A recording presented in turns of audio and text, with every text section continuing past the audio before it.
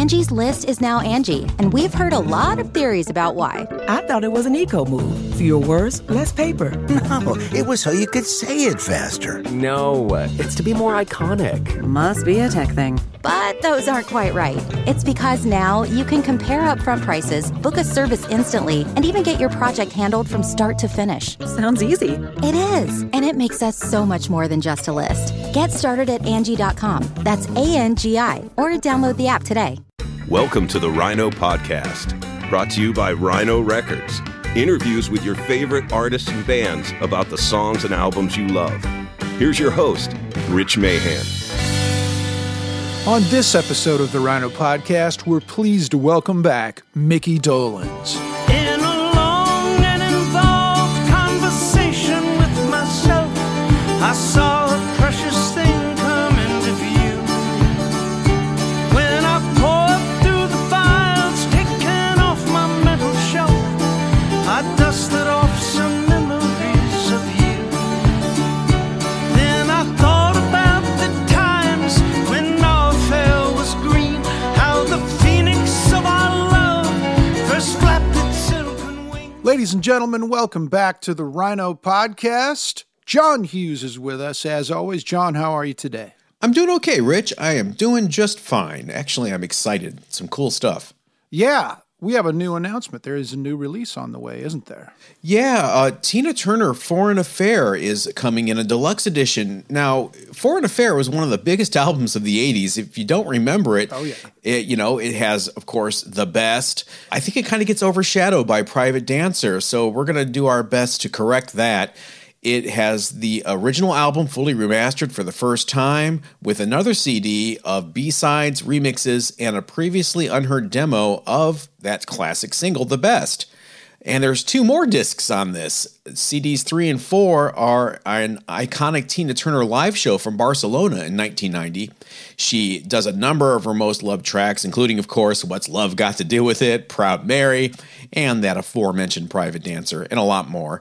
This performance is also available on the DVD that comes with this, as well as the 6 music videos from this album's singles, fully restored to HD.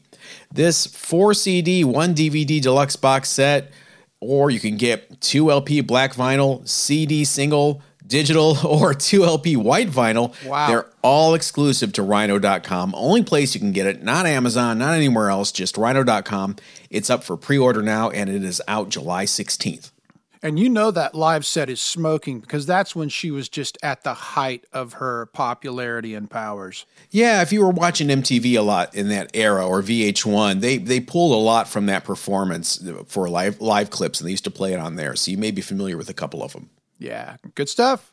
Well, meanwhile, I want to remind everybody that Black Music Month is still happening. Rhino will expand its celebration with a series of high-profile vinyl, CD, and digital releases throughout the month of June and well into July as well. Why not make it an extra month? It includes definitive albums from Charles Mingus, Curtis Mayfield, Milt Jackson and Ray Charles, Zapp and Roger, my personal favorite, The Drifters, and of course, The Time, along with previously unreleased music from Miles Davis and Roberta Flack.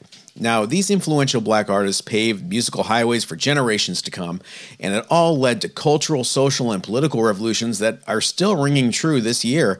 You can find out a lot more at Rhino.com. A lot of great titles in there. I know, and I just am excited and really pleased with the reception they've been getting, so it's very, very cool. Well, today on the Rhino Podcast, we have part 2 of our Monkeys doubleheader. And John, you know who we have. Tell the folks who's the guest today. The one, the only Micky Dolenz, and I'm shocked that I wasn't on this interview. He actually asked, he's like, is John joining us? And I think he was a little bummed that you couldn't make it. I don't have to be there for everything. You're well qualified, Rich. I'm going to sit back and enjoy this. I love it. Well, John, thank you very much. Well, Micky Dolenz has a new album out entitled Dolenz Sings Nesmith, which, as the title states, features Micky singing many of his friend Michael Nesmith's songs. Also recently released is the Monkees Live, The Mike and Micky Show, which was recorded during the first leg of their tour that was sidelined along with everything else in the pandemic. The duo is heading back out again this fall for a run of about 40 dates, a list of which lives at monkeys.com. Micky filled us in on everything about both new albums and the upcoming tour, and gave us a little bit of monkey history. Reason thus, some prose rhyme lose themselves in other times, and waiting hopes cast silent spells that speak in clouded clues. It cannot be a part of me, for now it's part of you. Micky Dolenz, welcome back to the Rhino Podcast. Well, thank you very much. Nice to be back. Always good to have you, absolutely. I don't know if there's any other artist that's more of the Rhino family than the Monkees, honestly. So, thank you. You have a new record out that everybody's very excited about, including myself. Dolenz Sings Nesmith just came out. The title for this is very Harry Nilsson, and I know you and he were great friends. Can you talk about that? Yeah, absolutely. That's where, 50 years ago or something. Well, I was there with him. He was probably my best friend at the time, and he did Nilsson Sings Newman, songs of Randy Newman, and I was there. I went to some of the sessions, and I just remember thinking, what a great idea. And then fast forward 50 years, and I was in rehearsals with Mike and Peter for a tour after David passed, and I just said to Nez, I'd love to do this, an album, Dolenz Sings Nesmith. And he said, well, Mick, I think that's a great idea. I'll give you some nice songs.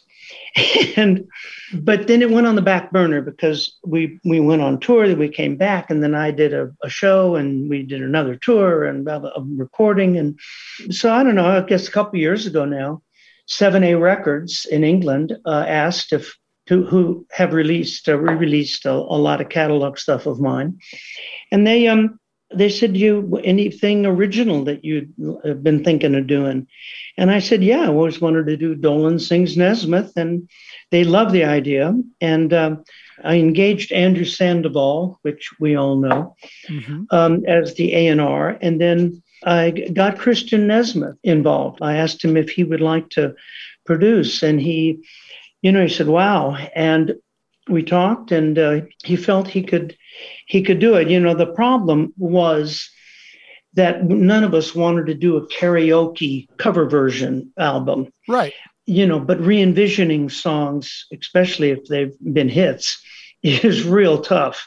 But that was the challenge of how to do these songs and do them in a different way, but not really too obvious, not like you're, sending up a flare, say, oh, aren't we clever? And with the songs of Nez's that are not so well known, album cuts and things after the Monkees with First National Band that not everyone has heard, wasn't as big a problem as tackling some of the ones that we all knew. And I just totally backed off. I said, I know this material too well. I cannot imagine how you would do Circle Sky without doing it like it was done for the movie Head and made famous. And I've done it on stage for 40 years with the Monkees or in my solo show. Yeah, that arrangement is branded in your head. How you probably can't think about it differently. No, and all of them I couldn't think of any of them. Yeah. And Christian, I said he felt the same way, but he says, because imagine if they're branded in my head, he's been hearing this stuff since he's in the crib. Yeah, exactly. But he said, let me have a shot. And he started noodling, and he and Andrew and I talked about different song choices. And there were some that just were so obviously, there's no way you're going to do, like Joanne, for instance. How do you do that without the yodel? Right. Yeah. It's impossible. Or Listen to the Band, which, you got to have a band, and there's only one or two lyric lines. And so, but then Andrew knows Nez's material intimately, and obviously Christian does. And so we just went back and forth and back and forth. And in terms of Circle Sky, I don't know if you've heard any of it yet. Oh, yeah. When I heard his demo idea for Circle Sky, I was just blown away.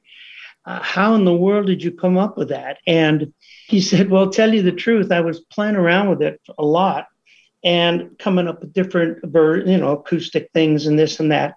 And it was his partner, Circe Link, who also does wonderful backgrounds on this album, a beautiful singer. And she's in our show too, Circe is. And he said, and he told me, he said she's walking by the little studio room and one day listening to me trying to come up with something for Circle Sky, because it's pretty iconic too. And she said, why don't you try it as an Indian raga? And he did, and I heard it, and it just blew me away.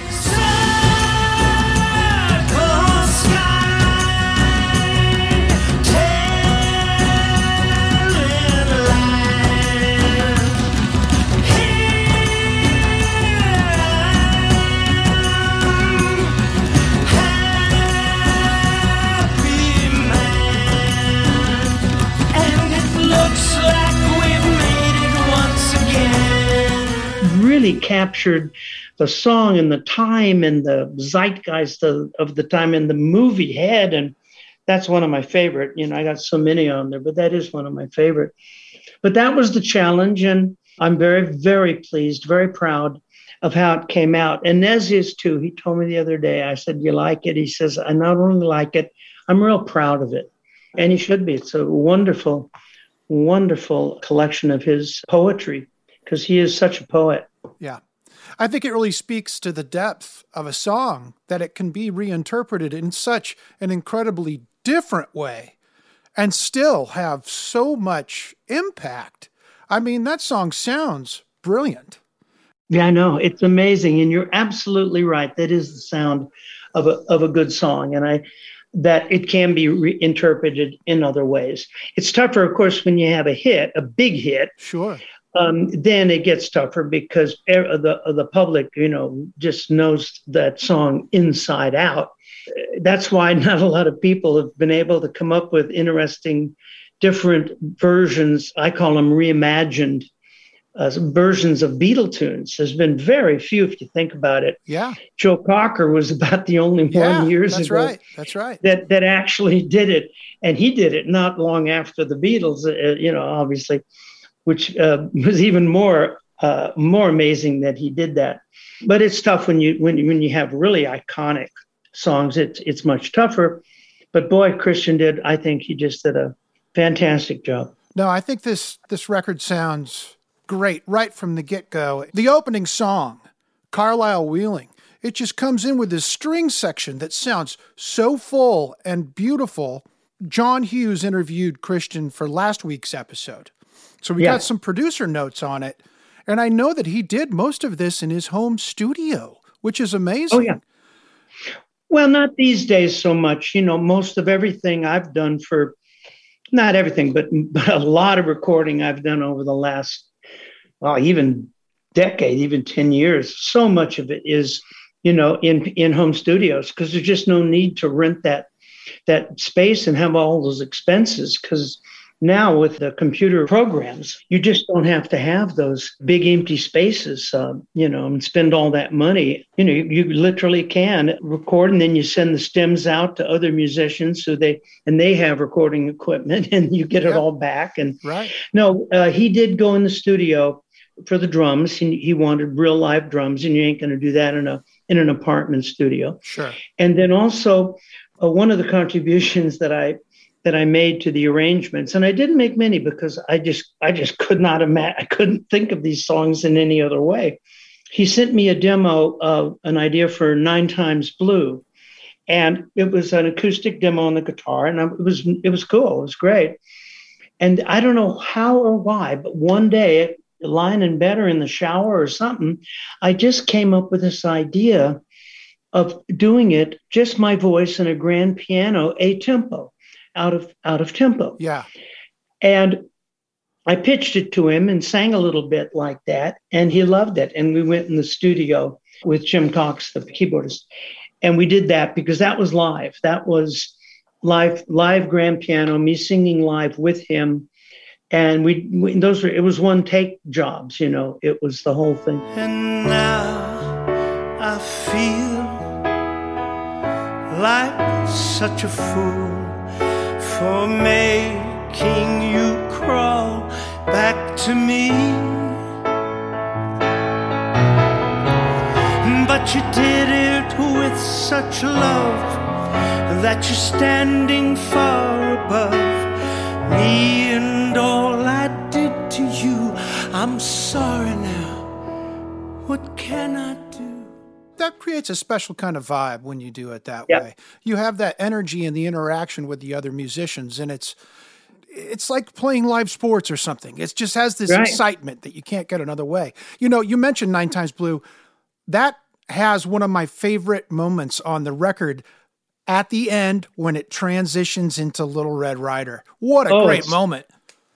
I know. And, you know, if it wasn't for the way you have to cut up the tracks, I guess, like I guess you could do on vinyl, they actually do the original whole construction. It actually does go right all the way through. It doesn't stop with the track change. Yeah. Love the feel of that. Then, of course, it comes in with that, probably the rockinest guitar on the record, I would say, easily. Yeah. Great guitar part on that, Little Red Rider.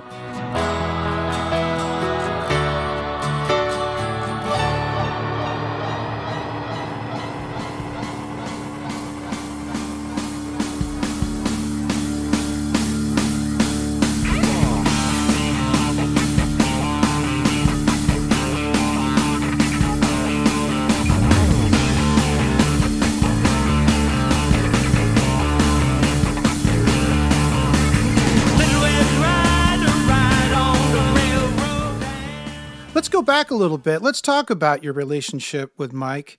And when you guys met back in the 60s, did you guys just hit it off right away? What was your relationship like?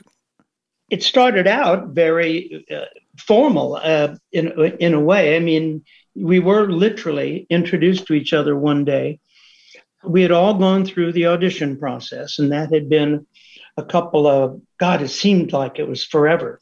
Much more intensive than a normal sitcom TV series auditions, which usually was just reading from the script and maybe a screen test. Yeah. This was script work, scene study, and screen tests.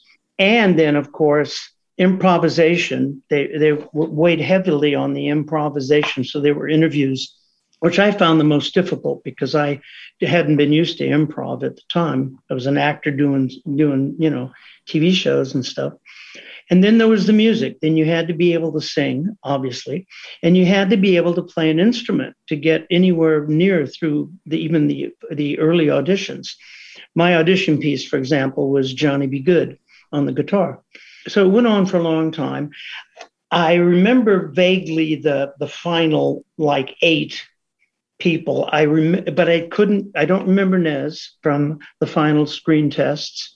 And I don't remember Peter or any of the other guys, but I remember Davey. And I think it might be because we had a lot in common. We'd both done television. And so we were familiar with the process. So I remember David, and they teamed the two of us up together. It seems to me, I seem to remember they put us in like pairs and then doing dialogue and stuff. And I remember Davey. Anyway, so my agent says, you know, a couple of weeks later, you got the pilot of the show. And, you know, I didn't even quit school. I was in college doing architecture, and I didn't even quit. I just took a week or 2 off to do the pilot because I knew that pilots usually don't sell. Yeah. So I didn't even quit school until they got the order for the series. Then, of course, I did. And the first thing that happens when you get cast in something is the wardrobe people call you, because that's the thing that takes the longest to get in hand is making wardrobe, buying wardrobe. So I got the wardrobe call. They said, go down to Columbia Lot on Gower and Sunset for a wardrobe fitting. And I drive down there. And what's so funny is that I go through the guard gate, the same guard gate I used to go through 10 years earlier as circus boy. Right. With my mother. And it's the same guard. And he says, he didn't remember you, did he? Did he remember you? Oh, he says, of course. He says, hey, Mickey. Hey, how you doing? I hear you got a new pilot. The same friggin' guard. Anyway, I go to the wardrobe department. I knew right where it was. And one of the producers of the show was there, and 3 other guys. And the producer says, "Hey, Mickey, this is Davey. Oh, yeah. Hey, hi, this is Peter, and this is Mike. Oh, hi, Peter. Hi, Mike. You guys are the Monkees." That's how I met. That's how we met. Then I remember doing the pilot vaguely, pretty intense, kind of crazy, went very fast. And then I went back to school. I remember keeping in touch with the other guys, kind of waiting to find out if the series sold. And so then Mike and I started hanging out, and Davey and I hung out, and Peter. It nearly didn't sell, but we get the order. But we're hanging out a little bit in the meantime. I was over at Nesmith's apartment when Christian was there crawling around on the floor. Yeah. And Nes was playing me tunes. And then when we started doing the show, of course, we were, together 24/7, basically, for 2 years. And we did start singing together because we needed to start rehearsing for the tour that was being planned. When we started rehearsing, we tended to play Nesmith tunes because he was about the only one writing anything.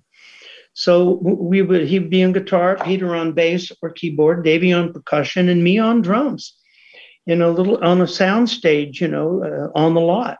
Yeah. And we started playing, and I was taking drum lessons frantically, furiously.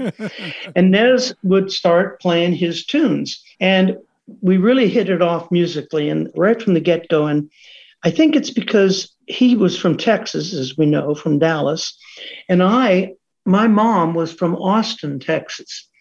And so I was brought up and she was a singer and musician. She played the piano and sang and acted. And so our house always had music. And of course, it tended to be like Tennessee Ernie Ford or Sons of the Pioneers. So I was familiar with the country sound. And then as I was growing up, I became a huge Everly Brothers fan. Haven't you referred to you and Mike singing together as the Everly Monkees? Yeah. And that's what happened. So he would start singing his tunes, and I would automatically fall into that third harmony above. Yeah. And we had a great blend. So that's where the musical blend came from. And we both liked the similar kinds of music also. And then as far as the acting and the comedy, we also hit it off. We had very similar comedy sensibilities. We both liked Monty Python and Dudley Moore and stuff like that. Mm-hmm. So we also hit it off. And I picked up from him improv skills, and he picked up from me, he says, television shooting skills, acting skills on a set. And so that's the short answer as to how it all kind of happened. Yeah. Sounds like a real symbiotic relationship for sure. Yeah. You've known Christian Nesmith all of his life. When did you see him emerge as a musical force of his own? Well, I don't remember a particular moment, just over the years. I bumped into him, over the years, of course, through family things, and of course, keeping track of Nesmith and his family. I lived in England for many years in the 70s and 80s. So I would say a few years ago, when we started touring again, and Nesmith brought him into the fold, along with Cersei and Pete Finney on steel guitar, when we went out with Peter, Mike and Peter and I. And so then Christian, I obviously was spending an awful lot of time with him on and off the stage. We would travel around. In the last tour, he and Cersei were on the bus with me. And it would have been, a few years ago. Right. Yeah. Well, you guys have worked in the past. Obviously, he did a little bit on Good Times, which was the fantastic record that dearly departed Adam Schlesinger produced, who was one of the casualties. Oh, what a great album, too. It's a fantastic album, and I'm so glad to see that on the tour that you guys have coming up and on the Monkees record that Me and Magdalena is on there. And I think Me and Magdalena is a perfect example, especially on this live record, of you and Mike singing that close third Everly-style harmony. Oh, it's incredible. What a song. What a song. Me and Magdalena, we're driving south through Monterey.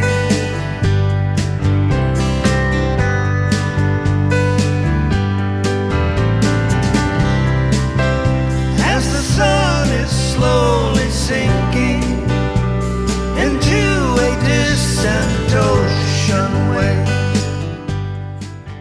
you guys obviously are already playing Circle Sky and Tapioca Tundra live in the set.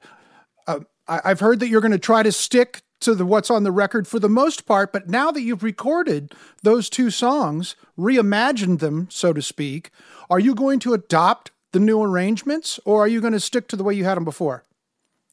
That's a good question. We haven't gone that far to discuss anything in too much detail. I met with Mike just a couple of weeks ago, and we're going to be basically doing that show because that's what people bought tickets for 2 years ago. Sure.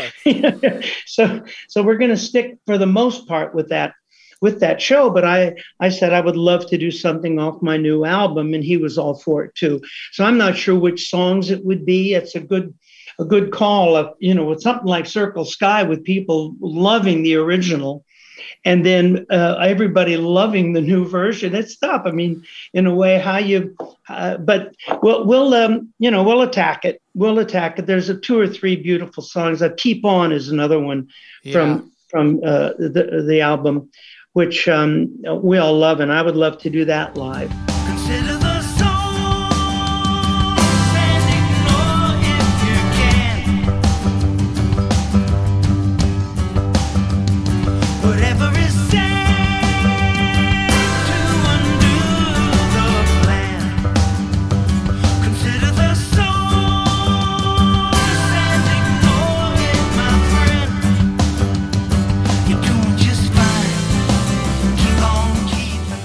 And of course, there's different drum too, which we did manage to get away with, having it been such a big hit.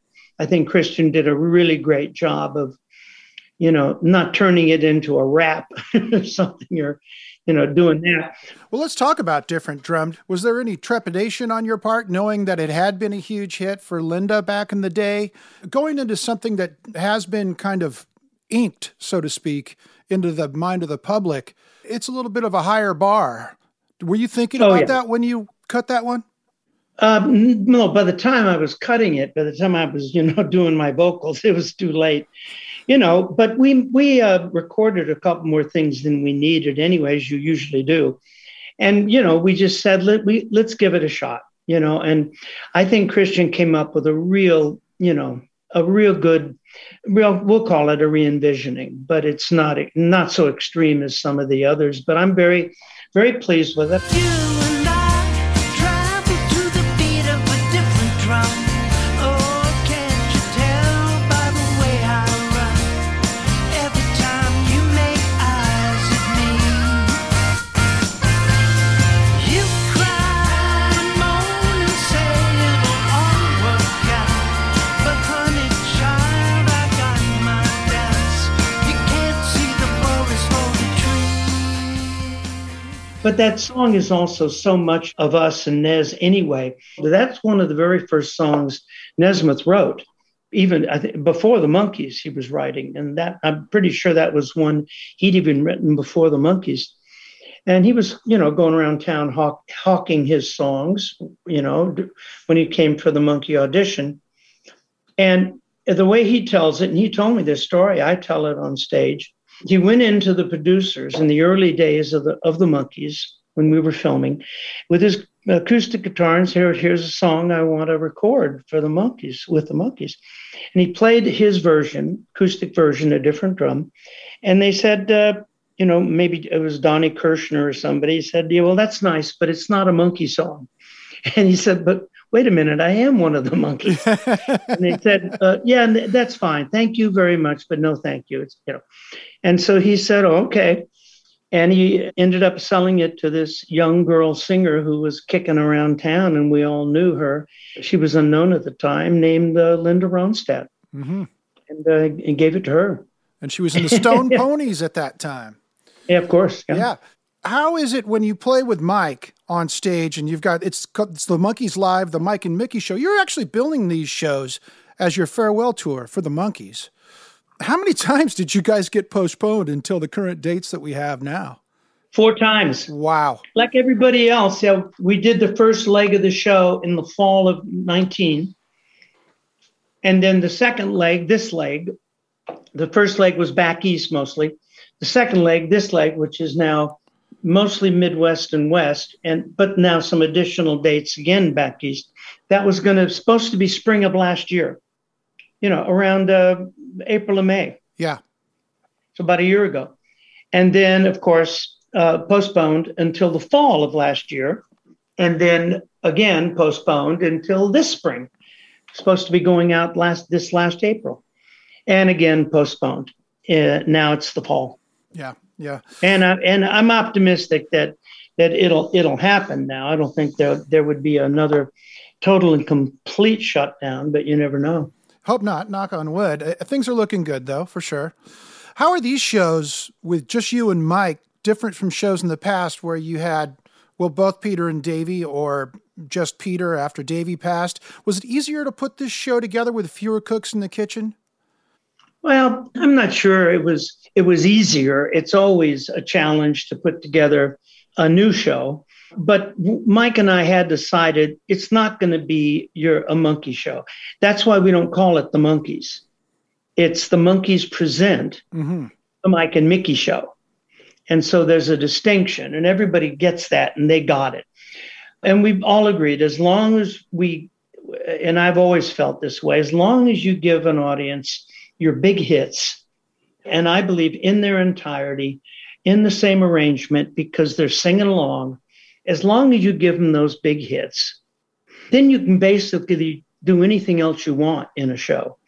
You can go deep album cuts. You can do new material. You can do other people's material. You can. Sure.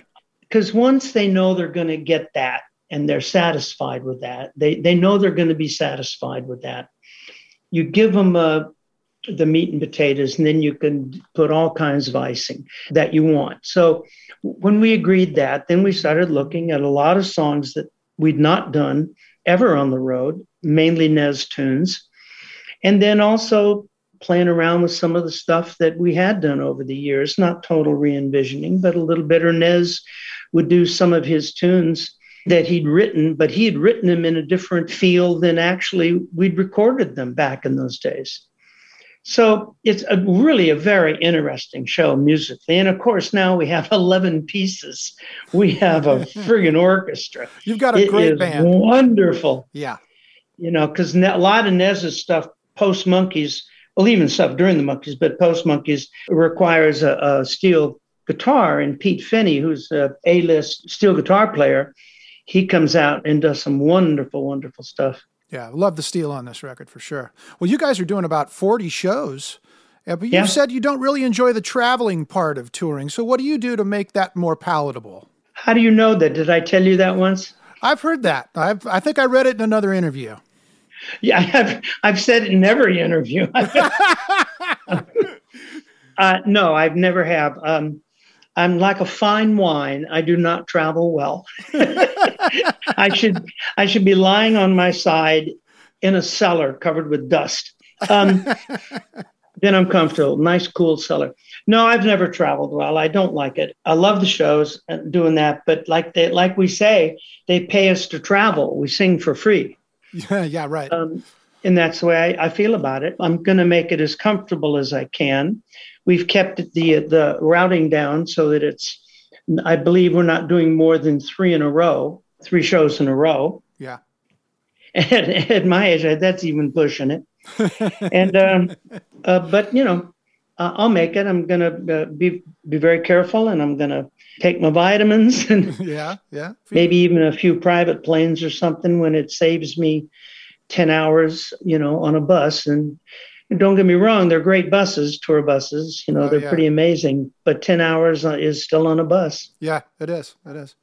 Well, even though you guys are billing these as the farewell tour, I can't see this being the end of Micky Dolenz performing. It's just who you are. I just can't see it ending. No, it's not. But it's the last. We asked ourselves initially, we said after Peter passed away, well, that's it. What are we going to do now? And I still was doing solo shows, and Nez was. And we talked, and we agreed they ain't going to call it the Monkees, because up until even with Peter, the three of us, Peter, Mike, and I, we were calling it the Monkees. Or Peter, David, and I were calling it the Monkees. But when it was just two, we said, what are we going to do? Call it the Tookies? Come on. The word got out. And we, polled a little bit, some of the super fans and Rhino and some of the, well, what do you think? What can we do? And the fans came back with, oh, please, please go back on the road. Call it anything you want. Right. They just want to hear you guys sing. And so we thought, well, that makes a lot of sense because the Monkees was a television show and it was more than just the records and more than just the show. It became, this franchise and this brand. And so that's when we came up with the idea of the Monkees present the Mike and Micky Show. And the Mike and Micky Show the name came from when we were filming the show back in the 60s. Nez and I, like I was mentioning, we were became really great at improv. Well, he was always good at it, but I got better. And we would start improvising on some riff, doing in the script. And, the crew would just be cracking up. And we would look at each other and go, one day, the Mike and Micky Show. And here we are. Here we are. Well, Micky, thank you so much for spending some time with us today. We really appreciate it. Well, thank you. Yeah. Cheers. Thank you very much. And say hi to everybody over there at Rhino for me. We will. Can't wait to see you on the road. Bye-bye.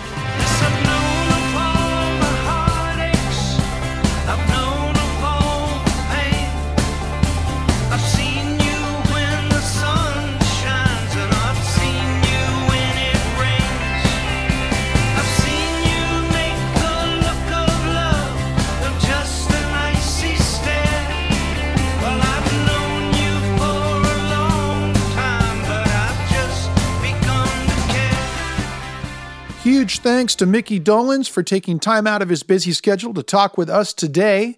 You can check out a list of upcoming tour dates for the Monkees Present the Mike and Micky Show at monkees.com. Thanks very much for tuning in, and we'll see you next time here on the Rhino Podcast. Thanks very much for tuning in. Don't forget to listen and subscribe on iTunes so you don't miss the next Rhino Podcast. Producer for Rhino Entertainment, John Hughes. Produced for Rhino Entertainment by Rich Mayhem Promotions. All rights reserved.